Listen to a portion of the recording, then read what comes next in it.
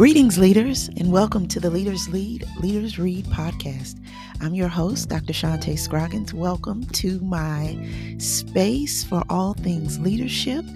I get the opportunity to share with you some wonderful books I'm reading and some object lessons. Leadership is all around us, and that's what I hope we discover in our times together. Stay tuned.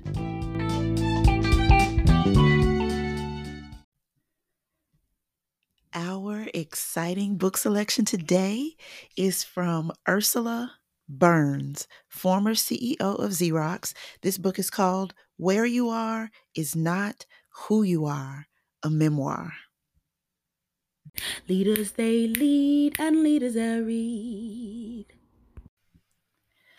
All right, y'all, let's dig in. This is Ursula Burns, former CEO of Xerox. The book is called Where You Are Is Not Who You Are. The copyright is 2021, and this book has 13 chapters with a preface and some acknowledgments. And I hope you're not tired of hearing it, but I really enjoyed this book. Wrapped up in this book was a mentoring session, leadership development, board member prep and board culture, as well as coaching and modeling. This was such a great read. And I would encourage you, of course, I'm going to encourage you to buy it, but take your time when you read it because there's so much to think about. Even if you're going to listen to it as an audio book, just take your time with it and enjoy it. Ursula Burns. So hers is really a bit of a rags to riches story. She tells a lot about her early years, grade school, her parents, her siblings, and how this all goes into framing her perspective once she gets into business. For those of you who are on the STEM train, Ursula Burns is an engineer. And so we get into being an African American and being an African American woman, young woman in engineering and the sciences, and how she becomes the only representation in certain settings. Fascinating story of her life and her tenacity. You find about her mom, usually well-known, famous people, successful, established people, whatever the industry, there is one person, there are two or three people who stood out as pivotal in the formative years. And for Ursula Burns, it clearly reads as her mom. And you really tip your hat to her mom in this book, several places, quite a lady in the description. So let's start with some passages I'd like to read you from the book because my pages are noted up and highlighted and flagged. So let's start.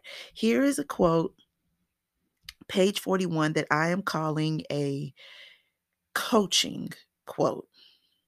Here's what she says. I have always been blunt in expressing my opinions, sometimes with good results, sometimes not. But it always stimulates discussion and saves time. My point was that we all had to be a little brusquer and risk disagreeing with each other so that we could get through the problems faster and speak about them in a comfortable way without having to mince words. It was such a waste of time to be overly polite. While what I was proposing was that it was more than okay to be a bit more confrontational around issues we shouldn't compromise on in order to get everyone's ideas on the table. The goal was not to fight or scream or throw things, but to engage in hard conversations. Y'all, I could end the book review right here. I could close the book. I'm not going to, but I could. This is so powerful. And One of the things we know if we're going to be in business for ourselves as entrepreneurs, if we're going to help another's vision in working in their business, or if we are in an institutional setting, be it medical, be it educational, whatever it is, we have to learn how to have hard conversations. And very early in the book, you get a lesson on how this is done. In the margin, I just wrote this exclamation point because that is more my style.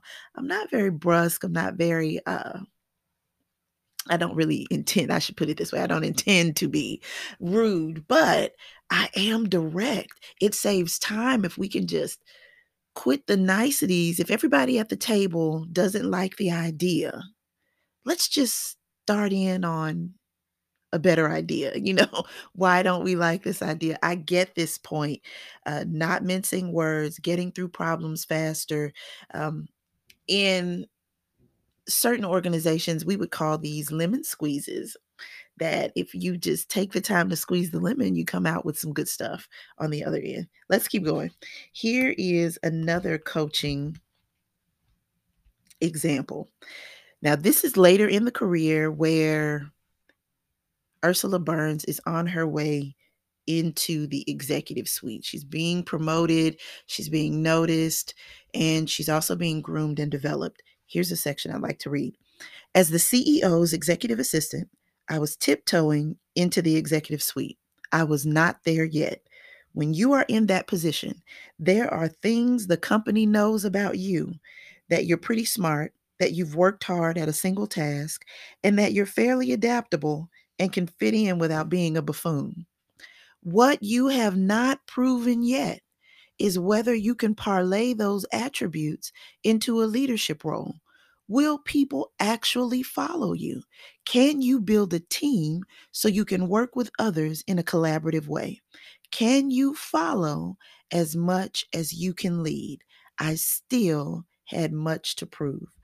Okay, y'all. I hope you see what I mean in just two quotations. This is loaded that when we are in that transitional space of promoting from one place or level to another place or level, a higher place or level, that we have to, she uses this phrase, parlay our attributes. Can Are our skills and abilities transferable, or were they for the one thing we've been observed doing well? Something to think about. Let me share with you a couple of the mentoring quotes. This first is how Ursula Burns mentored others. Let's see. I'm about to mention a name, Lloyd. This was her husband. Over the years, I passed on Lloyd's advice to other minority women in the company, Black, Hispanic, whatever. They had gone to great schools and were exceptionally talented, so they didn't need job counseling. My mentoring was more about being comfortable in their skin. The system is not designed with you in mind. It's designed with other people in mind, I told them. It's not easy to describe exactly what that is, but you can feel it for sure. And you're going to have to maneuver it without losing who you are and without losing the technical and individual capabilities we hired you for. This I found to be so encouraging because in certain corporate spaces, I know I spent my time there very young.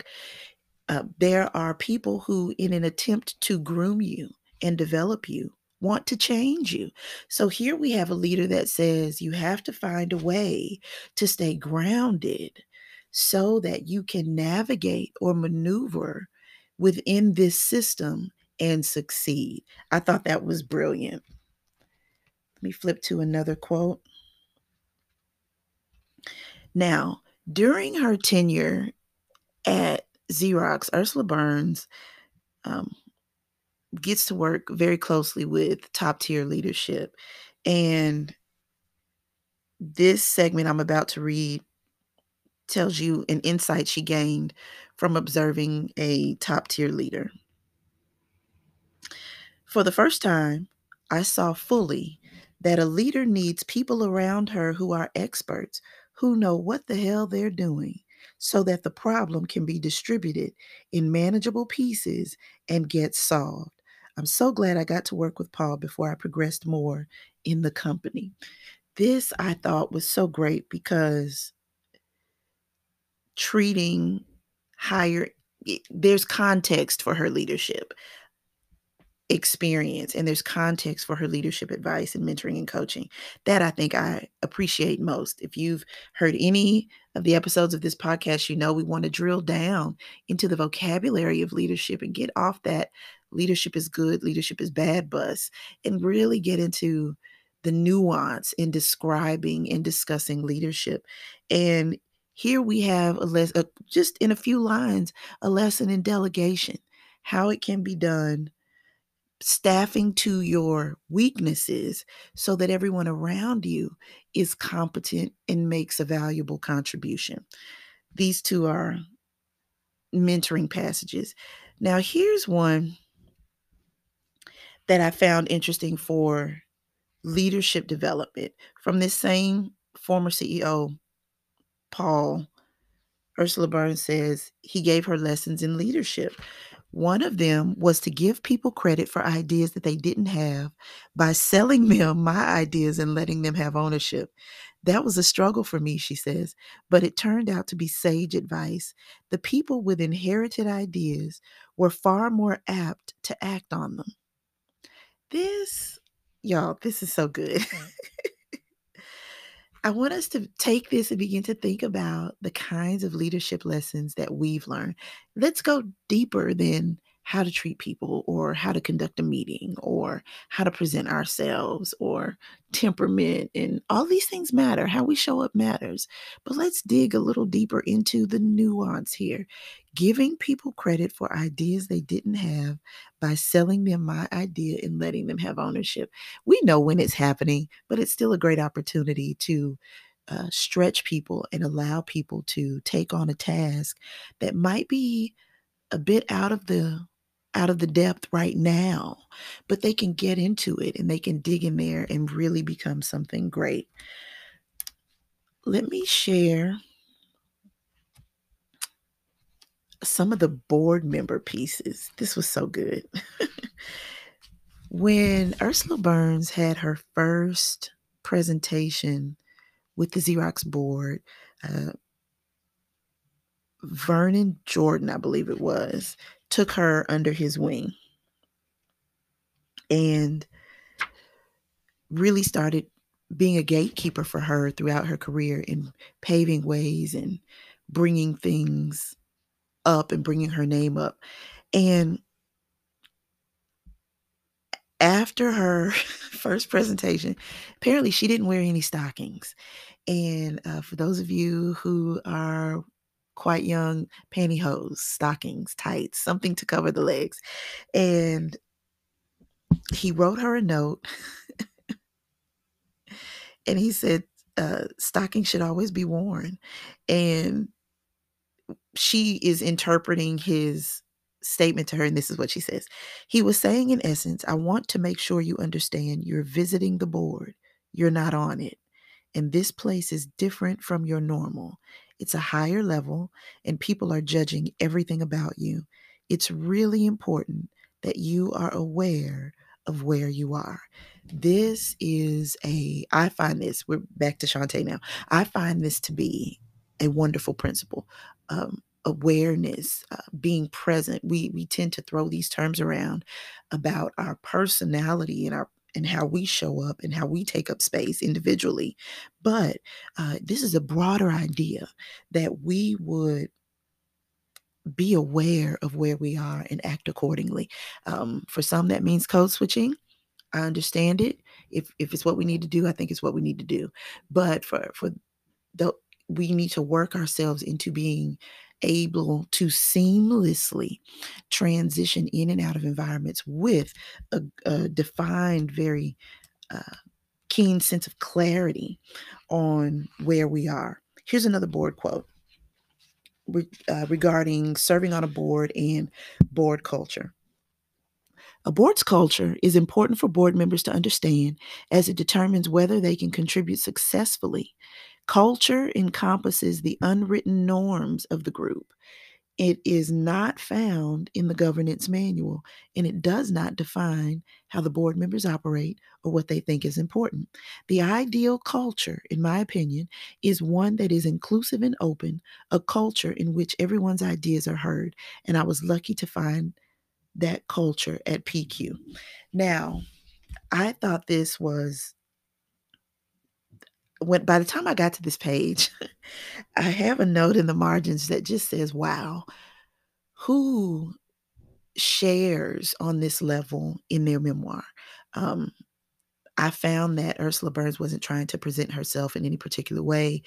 If she messed up, she wrote that she messed up. If she did a good job, she wrote that she did a good job. If she earned it, she said she earned it. If the credit belonged to someone else, she gave the credit to someone else. It was like I was sitting there having a conversation with her while reading this book and then thought, wow, this is a treat. This is extra. She is telling me about the culture of a board. She keeps on. She says, boards are a lot like clubs, even though this is changing now. You generally have to know a member to get in. And then she outlines these ways how you get onto a board, how you uh, and she said it's a question that women often ask her, how to get onto a board. She's giving us advice, ladies, on how to get onto a board, a working board, an advisory board. The questions to ask, how to make the right choice for serving on a board, and that you actually have to put some work in. She says you have to be willing to dedicate the time, meeting 5 to 7 times a year, not counting committee meetings. You won't be paid millions of dollars for your work, and the reputational risk is substantial. Boards and companies can be sued for starters. Board members are generally personally protected by insurance, but every lawsuit or scandal takes up a lot of board time. Despite the drawbacks, she says, serving on a board is worth it. Y'all, these are just a few of the quotes. I marked up this book. I enjoyed it. And it sits on the bookcase with Essentialism. That is how, by Greg McKeown, that is how I pulled this book back out to refer to it. So that's the end of my commercial. Uh, we'll be right back with some information you need to know.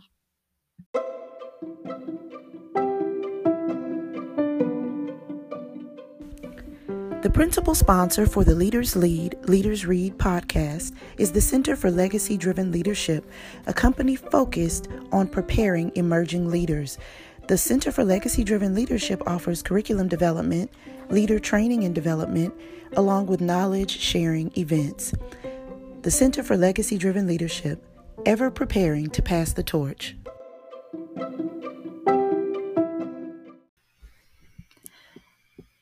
Thanks a bunch for joining us, you all, for this review of Ursula Burns. Where you are is not who you are. And I hope that I have tempted you beyond your boundaries to go and buy a copy of this book. It is for your library. It is for your mentees. It is for your coaching clients. It is for your book club. This book can go in many different directions. It will help women. It will inspire women, but bring the men in too. There's a lot to be learned from this book from a woman who went so far in her career. Thanks for joining us. We'll be back soon with another review.